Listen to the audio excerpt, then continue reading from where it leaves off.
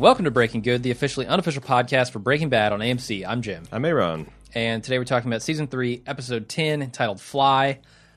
This is a bottle episode. This is officially what's known as a bottle episode. We fucked that up a lot, but this is one. At least that's what Vince Gilligan thinks. I think everybody thinks so. Okay. It's got 2 of the leads. It's got 1 location. That's it. Although Vince what started his fight was the 3 days out, right?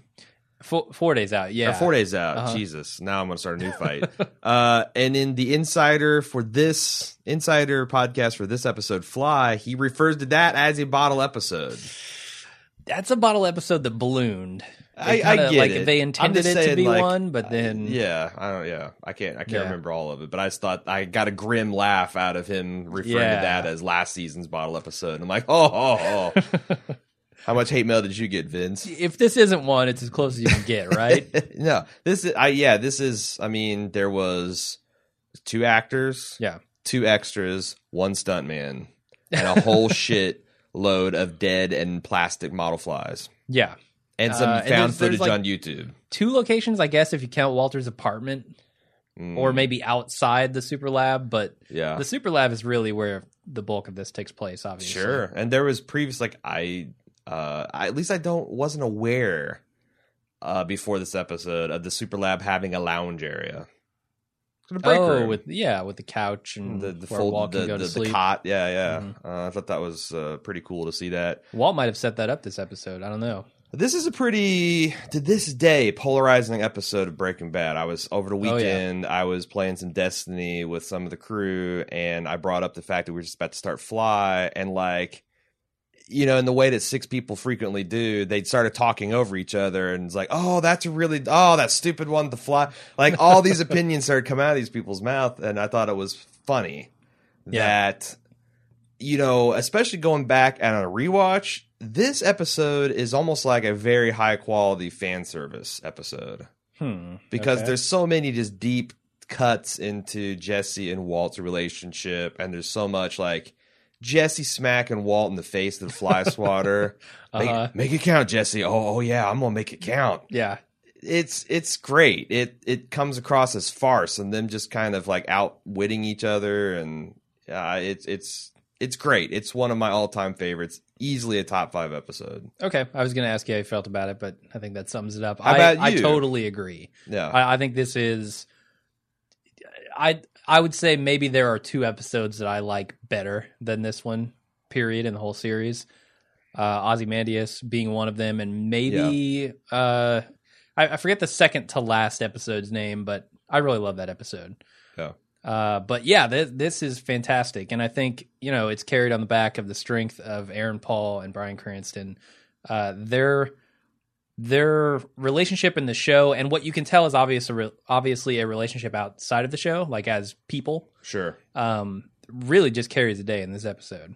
Yeah. And there's so much wrapped up in, the history of the show and all this stuff that you really get a feeling for what Breaking Bad is. The comedy, the drama, the chaos, the tranquility of it, It's all in this episode. And it keeps you kind of in suspense, because I think when you're first watching this, there's part of you that's starts off what the fuck is Walt doing? Is this some kind of mental break over him now realizing what kind of danger he's in? Yep. Is it a reaction to Jesse's starting to steal product? What is the cancer coming back? Is he acting irrational because of that? And it carefully kind of peels those back. I don't know. Again, watching it back, I thought the first half of this episode was so much fun to watch as a Breaking Bad fan. Mm-hmm. And the back half is so intimate as far as so many hand over your mouth, oh shit, there's at least 2 points in this episode where you think that Walt's about to confess for Jane. Yeah. And what will happen if that ever came to light? How would Jesse react to that information? Yeah, and then at the end, you feel kind of bad for Walt here, because he feels so sorry for what he's done. And then when he goes and he tries to just gently tap Jesse on the shoulder and say, I know what you're doing. This is very dangerous. Mm-hmm. I won't be able to help you here if things break bad. And Jesse just totally, like, even after the moments they've had in this episode, he totally just shuts him down and says, fuck you, I'm not doing anything wrong. Well, I've got a lot of thoughts about that. I've got a lot of thoughts about this episode, which we probably should get to talking about. I do want to share an email that I thought was pretty cool from, I think it was 2 weeks ago. Mm-hmm. But it's Judd B. No, it's for I don't know when I got. Fuck it, no one cares. The nature of time and space, especially this pre-recorded podcast, is nebulous. It's a bottle email.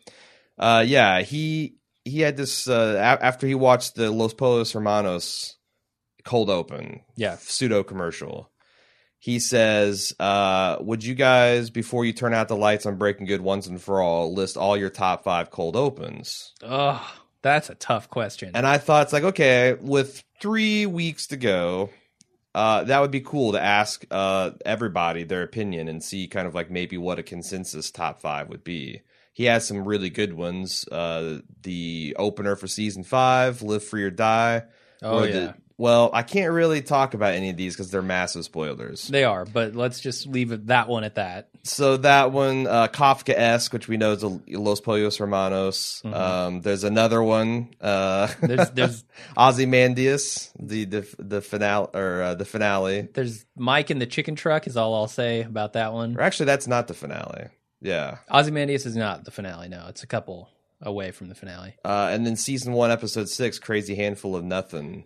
Walt lecturing Jesse on how the business be ran, intercut with Heisenberg walking away from this massive explosion. And then there's like the Narcocorridos video. Yeah, Negro y Azul is his number 5 episode, season 2, episode 7. Because who doesn't like a good narco corrido ballad? I think it'd be fun. I've got a couple of different ideas for some of these, but it'll be fun to hear everybody, because this show has got a lot, many. I'm really sure awesome cold opens. A bunch I don't remember even. You know? So I thought that's a fun topic, and I want to get it out there early because it is something I want to do in the wrap-up cast. Yeah. But let's get going. Okay. We start off with close-ups of a fly, which is the cold open here. But you know that this was all stuff they found on YouTube. On some science channel. I was going to say it fits totally with the theme of the nature videos that Jesse's been watching, the elephant videos that Walt talks about. Sure. So I really like how it meshes with the episode. And then Walt wakes up at 2 a.m. He stays up all night until 6, where he's looking very tired. And when he gets to work, he's just kind of sitting in his car, zoning out. Jesse comes up and taps his window, and they go into the super lab and start a deep clean of the entire place. And we didn't talk about this, but this is a Rian Johnson episode? Yeah. Written by Sam Catlin and Moira Walley-Beckett, who has won Emmys for her work on Breaking Bad. Sure. Rian Johnson is kind of known for his action-oriented style, his kinetic. Yeah. Mm-hmm. And I thought that there's a couple little touches. Like on a bottle episode, it's weird to give him this. Uh-huh. But there's a lot of little touches, like that glass wrapping scene, where it's kind of like, I'm not even sure how to describe it, but it's like a quick cut. Like they cut out a little bit of they drop the sound, but it's kind of like getting quieter and quieter and quieter, and everything's focusing more on Walt, and then the outside world like snaps him out of it, and then you can hear suddenly everything come back, which I think that's a lot of sound design and all that stuff. But I thought that particular sequence was kind of a nice Rian Johnson. There's a lot of, when I was watching, I saw directed by Rian Johnson. I'm like, oh, I was like, that's a weird choice. But then I started looking for the touches, and they're certainly there. They're all over the place. Speaking of sound, before I forget this, because I'm sure I won't remember it when we get to that scene, I don't know if this is Kelly Dixon doing this in edit, or if this is like something the sound designer specifically said to do, but like the super lab has got to be super loud as well, right? Yeah, like echoey. But they play it like it's completely silent. And you get a hint of that when Walt is trying to swap this fly and he hits a switch. Mm-hmm. He turns the machine back on. Mm-hmm. You can hear the machine going for a while, and it just kind of slowly fades into the background. Like you're given a hint as to what this place probably sounds like on a given day, but we don't want to hear that all the time. Right. No, that's good. So it's real cool. That's a nice touch. I love some of the stuff that they're talking about while they're doing this cleanup. Jesse's like, yeah, we need people to clean all this stuff for us. Yo, Gatorade me, bitch. The ass-licking hyenas, beta hyenas. And you get, a Rian Johnson touch right up front with the brush cam. Yeah, I said not just brush cam, clipboard cam. Clipboard cam, lots of cool stuff like that. And at this point in the episode, Jesse's still kind of like smarting from the tyranny of Gus, and he's as they're walking past all these wage slaves, they're clocking in to work. He's, I'm surprised he doesn't make us do that, etc. Yeah, and they are like, I guess that's not a bad point, although, I don't. Yeah, I mean, all these people know that there's something going on here, but they don't know what, and maybe that's valuable to Gus. Like, there's a ring of employees, and everyone's on a need-to-know basis. So, not having cleaning ladies or gentlemen go down there and scrub shit out probably does save on this operational security aspects of it. But it is funny just watching them taking everything apart and clean. It's something you don't think about, right? No, right. But they've got to do it. But with Walt's standards of cleanliness, that's a must. So Walt's kind of doing some math here, and he figures out that their output has been off for a while now. We know that it's the amount that Jesse has taken, but Walt's kind of confused by it. And then Jesse kind of surprises Walt by suggesting this vestiges idea. That this is the stuff they're cleaning out of the tanks. Yeah, Jesse calls it crud that they're cleaning out of the tanks. And I feel like maybe if Walt isn't so tired, he figures this out sooner. It doesn't take him all episode to say, hey, it's not vestiges, it's not condensation, it's not any of this stuff. But you also really get the impression that Jesse knows what he's doing at this point, right? He's suggesting evaporation and spillage. And I thought that was fun, that he's just trying to come up with, like, innocently like. Oh, sure, yeah. And I guess, I don't know. The idea that he could even come up with these possible explanations doesn't seem like a season 1 Jesse thing at all. Sure, it's a ways away from building a robot to rescue them from the desert. Sure, he doesn't know what condensation is called, but understands the concept. The opposite of evaporation. Yeah, that's you're right. The beer bottle thing. Sure. I don't know. I thought that was cool. Even early on, Jesse starts worrying about Walt. Like, are you just, even at this early phase, it's like, are you okay? There's something off about you. Yeah. And then we get the first shot of the fly buzzing around Walt's head, and he begins to hunt it. And it lands on the ceiling, and he throws his shoe up there, but he gets stuck in a light. So he goes up to try to kill this fly, and he ends up falling off the upper level. Which I remember. Brutal stunt. I remember when I started to see the premise of this episode, and the first time I watched it, I remember thinking, oh, they're building tension with this to where Bryan Cranston or Aaron Paul are going to break their fucking neck. And as I was like thinking that it happened, and Walt takes this nasty sick fall. I can't even figure out how they pulled this shot off. Well, I looked for it before I got the explanation, because when it happened, I'm like, oh, fuck, I didn't remember this. Really? And I know that, this is a bottle episode, and I heard that there was only just those two and the two extras that they talked to Jesse talks to when he asked for the El Axo. Yeah. Those are the only people in it. So I guess stuntmen are not considered actually actors. They're a whole other type of crew. Sure. But I'm also thinking there's no way fucking Bryan Cranston took this fall. Of course not. But if you look at it and look at it very slowly, there's like 2 frames that kind of fuzz out of focus. And I guess what happened is they left the camera running, and Bryan Cranston looked at how the guy fell. And this guy took a sick, vicious. Everyone on set said, I can't imagine. It's like sometimes in editing they'll like take a couple frames out to make it look really savage. Oh yeah. Like you can tell, like when Jesse slapped Walt, that was probably slow speed slap that they kind of sped up, and it's only a couple frames anyway. But she goes, "We did nothing to make that fall look more brutal. It looks brutal." He goes, "Maybe the sound guys punched it up with some bangs, but she goes, it's pretty much straight up." And the guy's laying there, and Bryan like looks how he's laying. The guy got up, he laid in exactly that thing, and then they edited together. And I think they did a little bit of digital kind of like blur or interpolation. They did a hell of a job on it. It did. I really couldn't tell. On full speed, it is impossible to tell. Yeah. It's just so good. Great stuff. And this is kind of the beginning where you can see, this is Walt, flailing around trying to fix the problems that he can't fix. Sure. In typical bumbling Walt fashion. Then we go to the next day, which you might actually miss that it's the next day here. Like maybe Aaron Paul went to lunch or something. Sure. But Jesse parks outside the lab.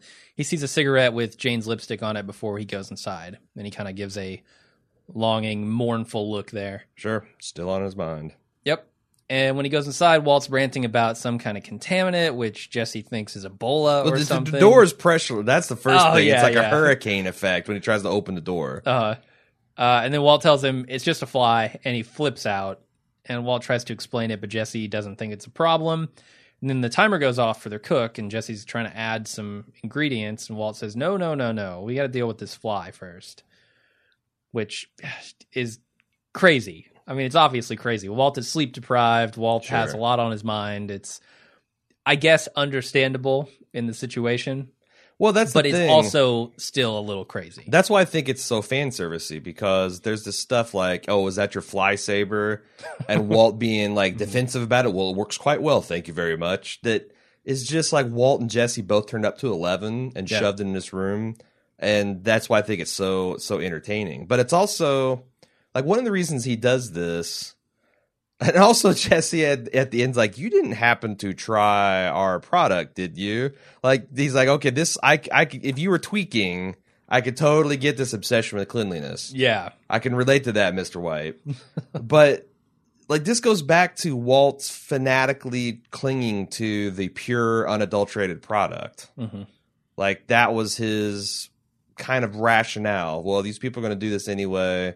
You know, we're going to make a lot of money, but we're going to do this the right way. I mean, this is him trying to salve his tattered conscience with that rationalization at its most extreme form. Yeah, and eventually even that breaks down, right? He goes at the end of the episode into his rant about, you know, Jesse and Jane and Donald Margulies, and then he's like, it's all contaminated. And we've seen Walt do this kind of manic type of things before, avoidance behavior, and we will probably see him do more of it. But I kind of feel like this is the most extreme form of it.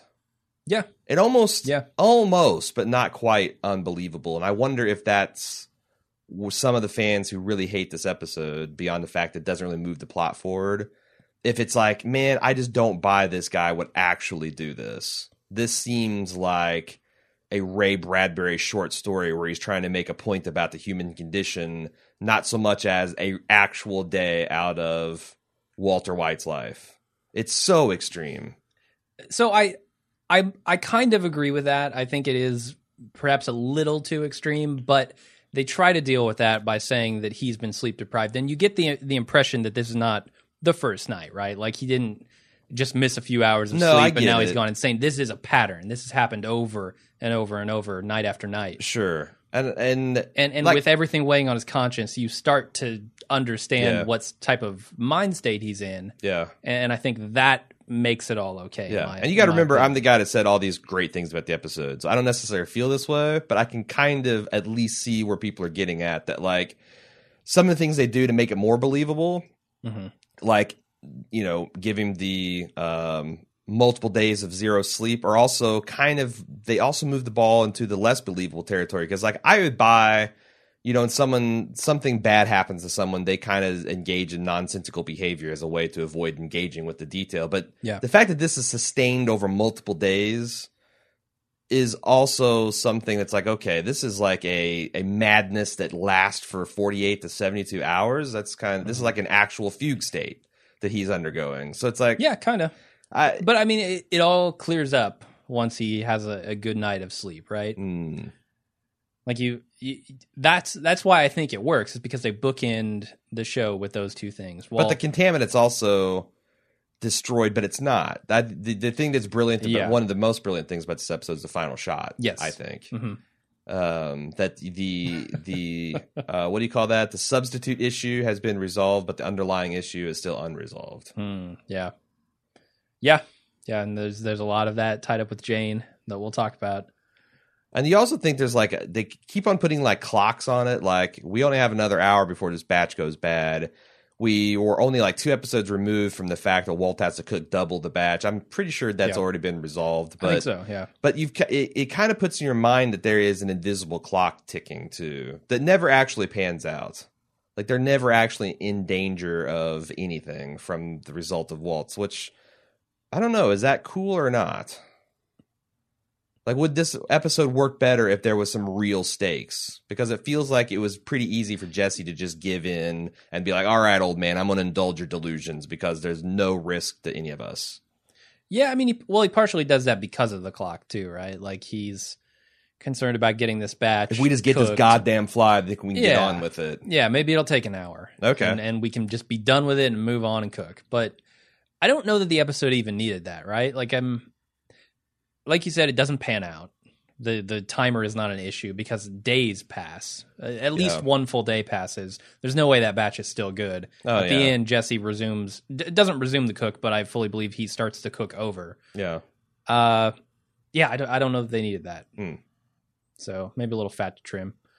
Anyway, Jesse tries to sneak this cook in because of the timer. Walt catches him. They get into a fight. The fly lands on his face. And Jesse takes the opportunity to smash him with the swatter. Oh, yeah, I'm going to make it count. Good stuff. Also, you and I watched this on Netflix, right? Mm-hmm. Kind of shocker that Walter screams motherfuck here. Does he? Yes. As soon as he gets hit, he goes, motherfuck! Like that. Oh, wow. Which is a completely absent of the original broadcast. I assume so, yeah. But I don't think this counts as one of their official fucks because it probably just him going, mother, maybe even didn't say anything in the real broadcast. Yeah. I can imagine that hurt pretty bad. Yeah. Because Walt doesn't hit Jesse nearly that hard with the thing in the shoulder. And Jesse's complaining. Oh, no, Jesse, he squared up and swung for the fences. And he gets him on one, too. Yeah. Plus, like, I just love that he's secret cooking, but he's also trying to rationalize and like win the argument. Like, you know what's in hot dogs? Pig lips and assholes. And there's an acceptable amount of rat turd that you can get in food. And you know what I say? Bring it on, bitches, because I love hot dogs. Yeah. Also, and they have the least picky customers ever, you know? I think it's interesting how this 50-50 partnership works out. What do you mean? Because, like, he says that's an order. You can't cook until we find this. And he's like, let's 50-50 partner. I will say that as 50-50 partners with you, it seems like that you can't order anyone to do shit. The only thing you can do is say, I'm not going to participate, or I'm not going to allow the company's funds to participate in something. It's like almost like you have veto powers or holdout powers, but you don't have any way to, like, unilaterally go through, or I guess if Jesse wanted to unilaterally go through and cook, could Walt have stopped him? I mean, he could have stopped in the sense that he could go around and shut all the machines down and like piss in the vat. I mean, yeah, that's the thing about the 50-50 partnership, right? Like, if somebody gets a wild hair and wants to shut down operations because of a fly, there's only one super lab. So it's not like they can both go off and cook. Like one of them can cook, one of them can shut down the lab. It's I don't know. I mean, I guess it's a battle of wills at that point, right? I remember because we set up this company through a lawyer. I can't remember if he gave us this speech, but a year after we formed this company, I formed a company with somebody else, and we did another 50-50 partnership, and the lawyer begged us. He's like, it's like, look, 50-50 partnerships are a terrible idea. Like, I know none of you want to do it, but like someone needs like the 51-49 because you cannot let your company get gridlocked. And he's like, and he goes, also food for thought. If you can't resolve an issue like this is why you need, it's like, you know, the fact you need the 51 and 49 and there should be an equitable way to resolve that amongst yourself is the evidence that you need a 49-51 split, which is all true, but like hell, you know, it's like yeah, it works here because we're both pretty reasonable people most of the time. And it's like, but I could see that is like, I want to cover the show. I don't want to cover the show. Okay, well, I can either find someone else to do it or not. It's not usually, you know, are we going to make this $1 million product or hunt for a fly? You're saying the stakes are small. The stakes are a little smaller. Sure. For sure. So yeah, he misses the fly during this incident. And Walt is ranting incoherently afterward. Jesse convinces him to go outside for some fresh air, but Walt takes his keys and shuts the door behind him. Jesse goes to find something to bash the door open with, but instead he turns off the power. You know, it's funny because this thing reversed my expectations twice, because when Jesse was talking him into getting air, I thought sure he was going to do this to Walt. He's going to slam him out and be like, all right, I'm going to get the cooking, yo. Yeah. And it didn't. And I'm like, oh, this is Walt rope-a-dope and Jesse, and then Jesse getting the upper hand I thought was pretty awesome. Also, Jesse giving props to the Fly. He's got some skills, yo. I'll have to give him that. Again, this episode is really fucking funny. Hilarious, yeah. Yeah. But also there's a kernel of truth here with Walt saying there's no more room for error. Yes. Not with these people. And I think he's talking about his life too. Like with his wife and his kids, like if he does one more misstep or that is going to fly apart. The thing with Gus. And more importantly with Gus, yeah. I mean, he's starting to realize, like, what are the exit strategies for this? Yeah. There's no golden parachute. There's cement shoes. There's in this kind of business. Seems like it. Also, I noticed that, I mean, it's pretty obvious that their deep cleaning left a raisin on the floor. Like, how deep was this cleaning? Well, that's the other thing. It's like, I'm surprised Jesse didn't say anything about contaminants there, although I guess you just don't want to make the crazy person crazier. Sure. Walt would have gone off on another tirade. Yeah. And then, so afterward, Walt gets this, like, limp fly swatter, which is hilarious, and he goes after the fly. And when the lights go out, he yells bitch, and I don't know if that's an influence from Jesse creeping in or what, but I think it was a son of a bitch, though. Did he? Yeah, because I my second time through, I was watching this with the subtitles on while I was taking my notes, and I think that's how I got the motherfuck too. Yeah. I also wanted to shout out to what I think has got to be a deliberate Pulp Fiction montage. Where Jesse goes up to get the axe and he finds the small hammer.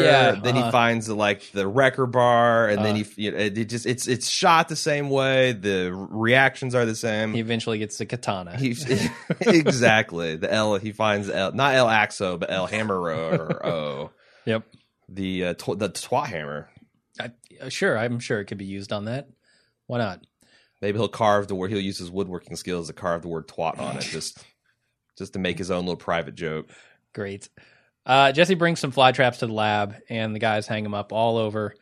And Jesse makes Walt a cup of coffee with some sleeping meds mixed in.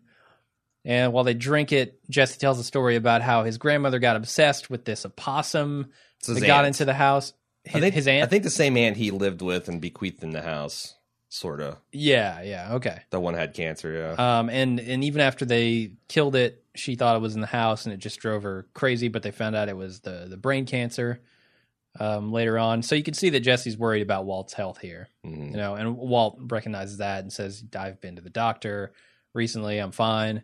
Giving, the audience as well a little touchstone for his health, because that's always kind of a background factor.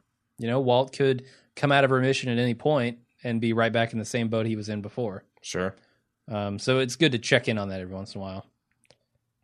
And then after this all happens, Walt kind of starts thinking about what the perfect moment would have been for him to die. And this is where the episode for me shifts a higher gear from fan service to like critical piece of Breaking Bad canon and lore. Yep.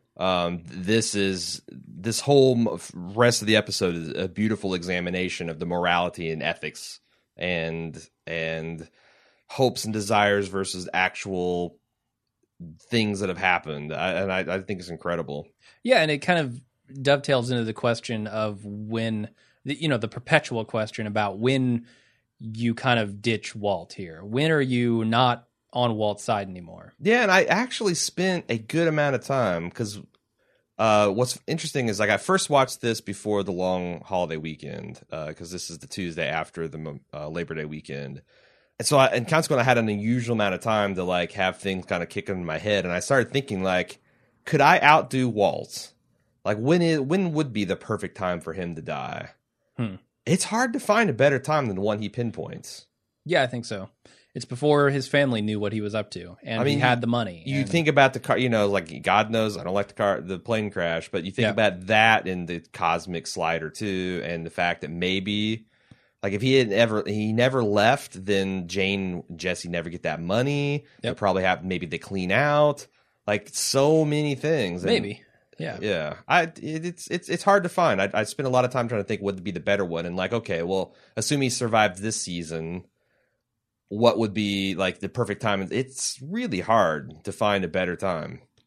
It is. I mean, once his family knows what he's up to, once Skyler is found out, he loses that idea of the missing. You want them Untainted. to remember you the way you want them to remember you, right? So now the contaminant is in his life to the point where, and that's why he can't get it out. Yeah, it's done. His that's the thing. Like, his life was unspoiled. Like, maybe his family didn't respect him like they should have, or he didn't have all the relationships in order. But everything that Walt Jr. says about him being like a good man and decent, these are things that were built on before he got cancer. Yeah. So he would have left a good life and positively impacted a lot of lives. And you can't just be like a little bit of a meth dealer. That's the fly. That's like, that's a hell of a contaminant to mix into someone's life. For sure. And then you add the fact that you've killed people. Hundreds of people at this point, if you want to extend it to what happened with Jane and her father. Sure. But then also just the meditation on the cosmic joke that, like, it makes me like the plane crash more. Okay. The fact that, again, not much more, but the fact that they actually used this in the Fly episode, and he talks about what a cosmic joke it was. Yeah. And then maybe, think of the odds. Calculate the odds, Jesse. And then maybe that this means something. Yeah. Like what, and Walt, I guess, like, consciously trying to deny what it could mean, even as he asks, like, the obvious implication is, you were given a choice of whether you're going to do good or evil, and you chose poorly. Evil. Yeah. And I get the impression during this episode that he's looking for some kind of forgiveness or absolution or something. Which he isn't given by the end of this episode. No. He's searching for it, but he's not going to find it, which is tragic. This whole speech he gives is tragic. And let me ask you this.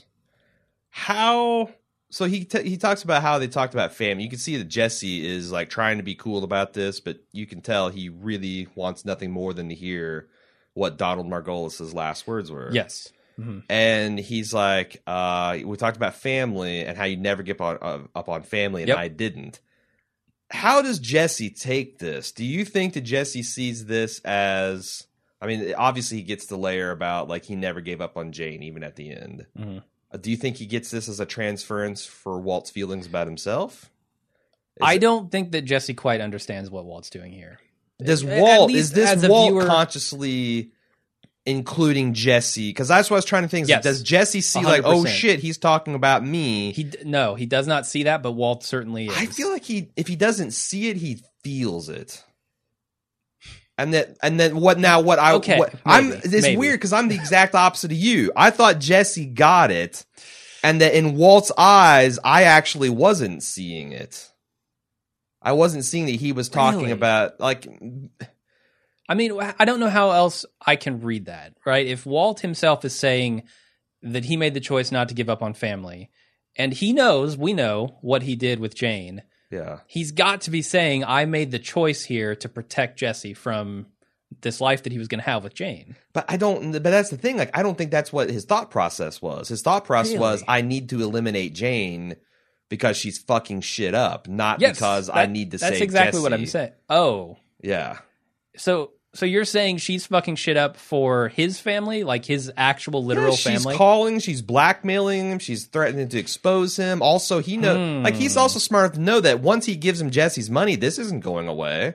Okay. Like, after let's say they survive the $500,000 heroin. They go to Belize, binge. they blow it all. They lose all their money, they get it stolen, whatever. There's going to be another phone call at Walt saying, really, Jesse gave you this whole idea. If it wasn't for Jesse cooking meth, you would have never gotten this. We need half of your cut too, or we're going to expose you. Huh? No, I thought him killing Jane was very much a selfish act, and maybe he. But here's the thing: Jesse doesn't know that he killed Jane, right? Yes. So Jesse couldn't make the connection that he was protecting. Jesse.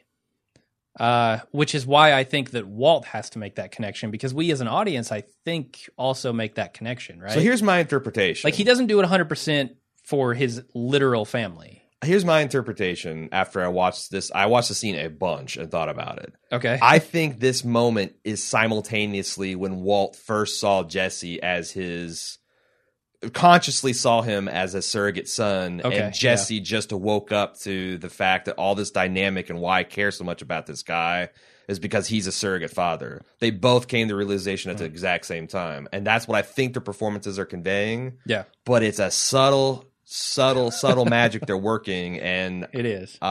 People are free to disagree with me. Okay. The next day, Walt asked about the cook and how it went. Jesse says everything is good. Walt calls him over to the car, tells him that he knows about the missing meth. And Jesse denies it. In what I feel is a little bit of a heartbreaking moment. Like I talked about it briefly earlier. I think him not recognizing how much Walt cares about him and not recognizing that Walt views him as a son, kinda. I feel like these two scenes together make me think that Jesse doesn't realize quite what Walt was saying. But it's so weird because either I felt that or like they got very intimate ass. at the end of like when he killed the fly and when he looks down and Walt's asleep and he kind of tucks him in. Yeah. Also, I forgot to mention Fly Cam as well. Fly Cam was fucking awesome. I don't know, because I think Walt was, in the way Walt is, trying to protect Jesse and be like, look, son, you know, I don't know if you're doing these things, but if you are doing these things, please be smart, or maybe even stop. Yeah. Jesse saw this as Mr. White being a dick. He didn't take it. And I think when he rolled down the window, because he's, you know, Jesse saw him kind of with this thoughtful look on his face. Mm-hmm. And he's going to expect to roll down the window and be like, you know, I was having a moment there, Jesse, and thanks for helping me through. He was expecting something more along the lines of like a friendly, like, hug. He was looking for a Family Matters final 30 seconds or a Full House, you know, where everybody kind of like has learned their lesson and hugs it out. And it's, you better not be stealing. And I think that rubbed him the wrong way. Yeah, and it's sad too, because I mean that is exactly how a father would speak to a son, right? Like, well, it's how Jesse's father get mixed up in this, I cannot protect you. Like, he's not really trying to control him here. He's just telling him, look, this is the reality of it, and I've made these mistakes. I know what's best.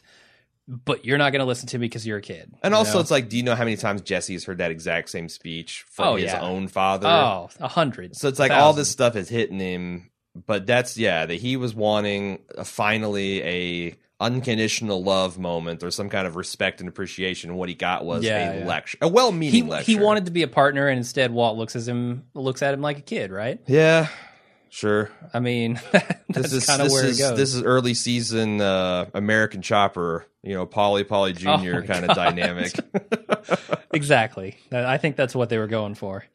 Later that night, Walt's laying in his bed. This episode has more endings than fucking Return of the King, does it not? Like when Jesse shuts the door and the screen goes black, I'm like, you know, produced by Vince Gilligan. I'm like, fuck no. Then when he's like, who's asking you? And Walt pulls off and he throws the cigarette, it fades to black. I'm like, into the episode. Yeah. They kept on tacking more and more on. It's almost like, oh, Jesus, we just got 43. We got a couple minutes to fill. All right, Ryan. They do, but none of it felt wrong. No, you're right. It all felt right. I mean, you need this final moment. That's the criticism of Return of the King, too. It's got so many false endings, but you needed all those endings to resolve everything. So, fuck me, I guess. Yeah. What are you going to do? But yeah, we see this final fly shot landing on this big blinking red light. Did it land there, or is Walt just fucking delusional? Good question. Because I watched this a whole bunch of times, and to me, it seems like that fly didn't land there. That's just Walt. This is the contaminant that won't go away. It could be. I mean, certainly it's his conscience bothering him. This isn't like something I'm going to go to war over, but that's my interpretation. I think that's perfectly valid. Like, it ultimately doesn't matter, right? It's telling us that Walt's troubles are not over, that he has resolved nothing here, and he's still got all of this stuff hanging over his head. Mm-hmm. And I don't know. I feel like sometimes episodes like this, episodes where you get an insight into what Walt's thinking and how Walt feels about the things that he's done, are a big reason why people don't just outright detest Walt. for the stuff he's done, because you feel like he has a little bit of remorse. Yeah, he's also a complicated dude. He is, very much. He gets angry. He's prideful. He lashes out, but also he's a self-reflective type of person. Yeah, you binge watched Narcos this weekend too. I did, yeah, whole thing. And I got a lot. Like, there's a little bit of that, only a much more extreme version with Pablo Escobar. Mm-hmm. Like, there is a kernel of all these things he said about wanting to save Colombia and the things he could do for Colombia. There's a lot of truth to that. But just his pride, ego, and get in the way on a grand ambition scale. Yeah, sure, all sorts of stuff. But I thought that was kind of interesting counterpart to this episode, because there's almost like some Fly moments in Narcos where he's like smoking weed with some of his advisors, and you can kind of see that, like, even he's like, wow, this is kind of fucked up. This isn't what I wanted to do, but nevertheless, here we go. Weird to see people planning executions over a bowl of wheat. It's like, you don't associate clear-headed marijuana with like wanting to be like, hey, we need to get these fuckers. That guy, we need to kill him really good. It's like, that's not the kind of mellow behavior I associate with the herb. Yeah, what the hell, Pablo? Most of his guys were on coke, so that's true. I'm surprised that he wasn't, frankly. But that's smart. That's smart. You don't get high on your own supply. Never. You use someone else's supply. That's why I don't listen to podcasts. That's.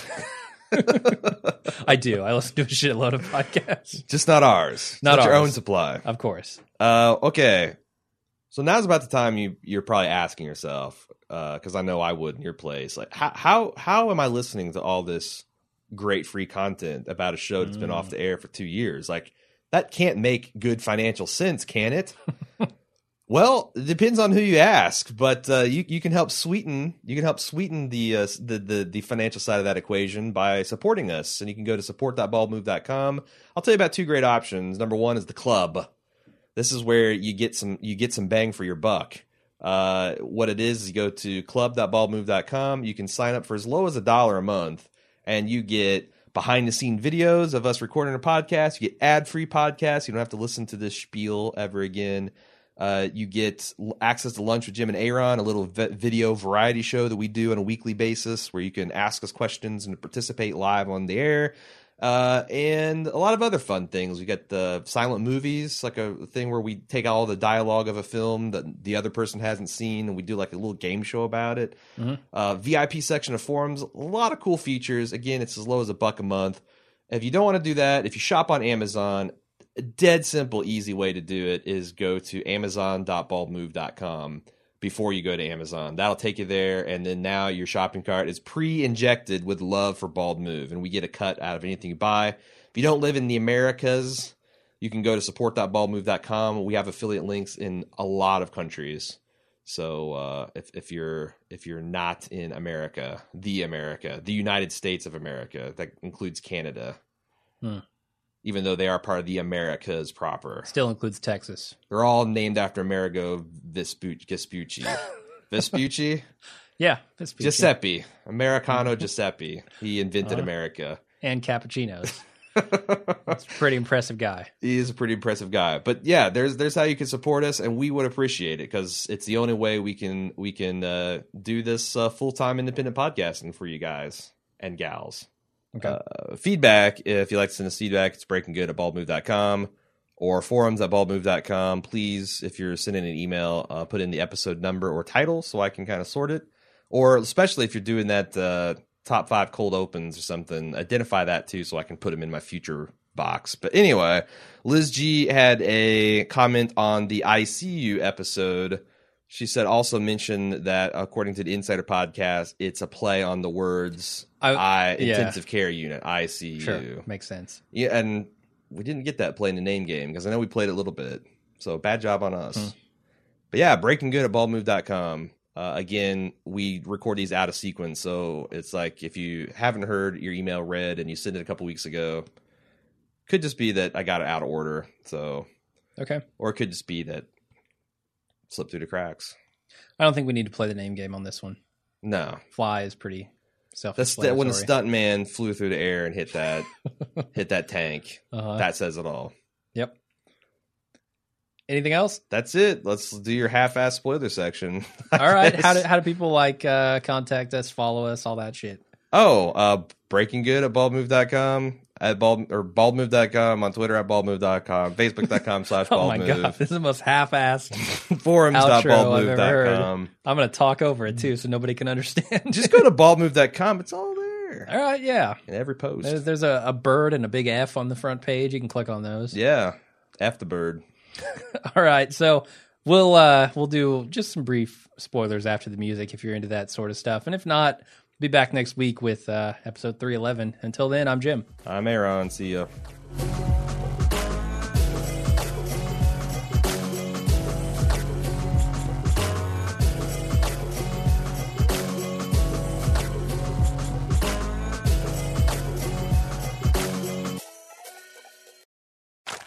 And we're back with a brief spoiler section. I just want to talk a little bit about Walt being the bad guy, Walt's self-reflection, and kind of the pressures on Walt.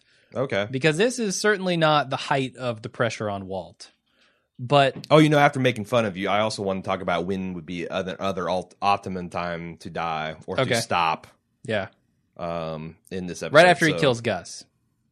Boom. That was my number one moment too. That was a great time. I mean, his family, Skylar still hates him, but Junior never knows. I don't even know because she was at that point. She's in on it, right? She's an accountant. Yeah, if he said now we're safe and we have money, and I'm sorry to I'm stopping forever. Yeah, we won. Yeah, that was my number one moment. All right, well, enough of that discussion. All right. At no point in season 5. No, because he actually does pick the perfect moment, but then the Hank leaves finds of out and you're fucked on that. In the middle of season 4, he's a hunted animal playing this cat and mouse game with Gus. Yeah, he's already a hunted animal. If he decides I'm done cooking, Gus is coming after him. We had a lot of kind of naive and retrospect discussion about this in the beginning of the season. Mm-hmm. But it's become increasingly clear that Walter was probably dead. Yeah. As the second he decided to work for Gus. And he knows or not dead. He was never getting out of the meth game. Yes. He's either going to cook forever or he's going to die. Yep. I think. And Walt in this episode clearly shows that he knows that. I mean, that's one of the big things weighing on his conscience here. But yeah, this is not the height of pressure on Walt. Walt is surrounded by neo-Nazis later on. He has a all-out fight with Gus. Hank's on his tail. He's got to figure out how to deal with that. I mean, there are so many other pressures here. Sure. But you see Walt's moment of reflection here, I feel, is like a moment for the audience to say, how do we feel about Walt? Yeah, take stock. Yeah, because Walt's doing the same himself. Here are a reminder of some of the despicable things that have happened. Yeah. And some, moments to do right that I've kind of waved as they passed. Yeah. Uh-huh. There's a couple things maybe this also kind of spoilery is this episode kind of started the when will Jesse ever find out about Jane and what will happen? Yeah, it kicked it into high gear for sure. And the series itself answers that in spectacular fashion. Mm-hmm. When Walt has won a victory over Jesse and Jesse is about to be carted off to be tortured endlessly by neo-Nazis. Yeah. He does it just a twist and knife. He gives an by the way. Yeah. Oh, by the way, I killed, IKJ. And it's funny that there's still people that rep Walter because he really is a monster. Now, in the final episode, Felina, he does a lot to kind of like remember, make us remember the old Walt. And that's another question. Like, I've wondered that too. Is Walt, like, what is good and evil? Is Walt good or evil, or did circumstances lead him choose a lot of paths that were bad and evil? But at the end, if he stopped that, could he still be a good man? Like, this is almost kind of Judeo-Christian too, like the born again. Yeah. If can you actually do that? Can you come back and be a good person after you do vile things?